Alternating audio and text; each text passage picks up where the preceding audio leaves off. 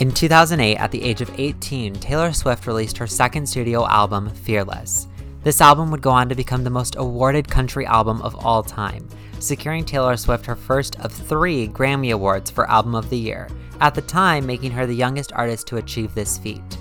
The album is certified diamond by the Recording Industry Association of America and continues to be one of the most acclaimed albums of all time. Flash forward to 2021, Taylor Swift releases a re-recorded version of Fearless titled Fearless, Taylor's version. This re-recording features all of the songs in the original as well as the Platinum Edition album and includes the song Today Was a Fairy Tale, originally recorded for the Valentine's Day movie, as well as 6 additional vault tracks. For chronological purposes and the way I have this podcast set up, in Season 2 we will only be covering the original songs featured on Fearless and Fearless Platinum Edition.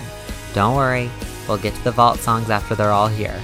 Join some of my favorite Swifties and I as we chat about Taylor's iconic hits like Love Story and You Belong With Me, as well as some of her underappreciated songs like Hey Steven and Tell Me Why. Get your curly blonde hair out and your iconic hair flips ready as we drag you head first, fearless, into Season 2 of the Long Podcast Studio Sessions.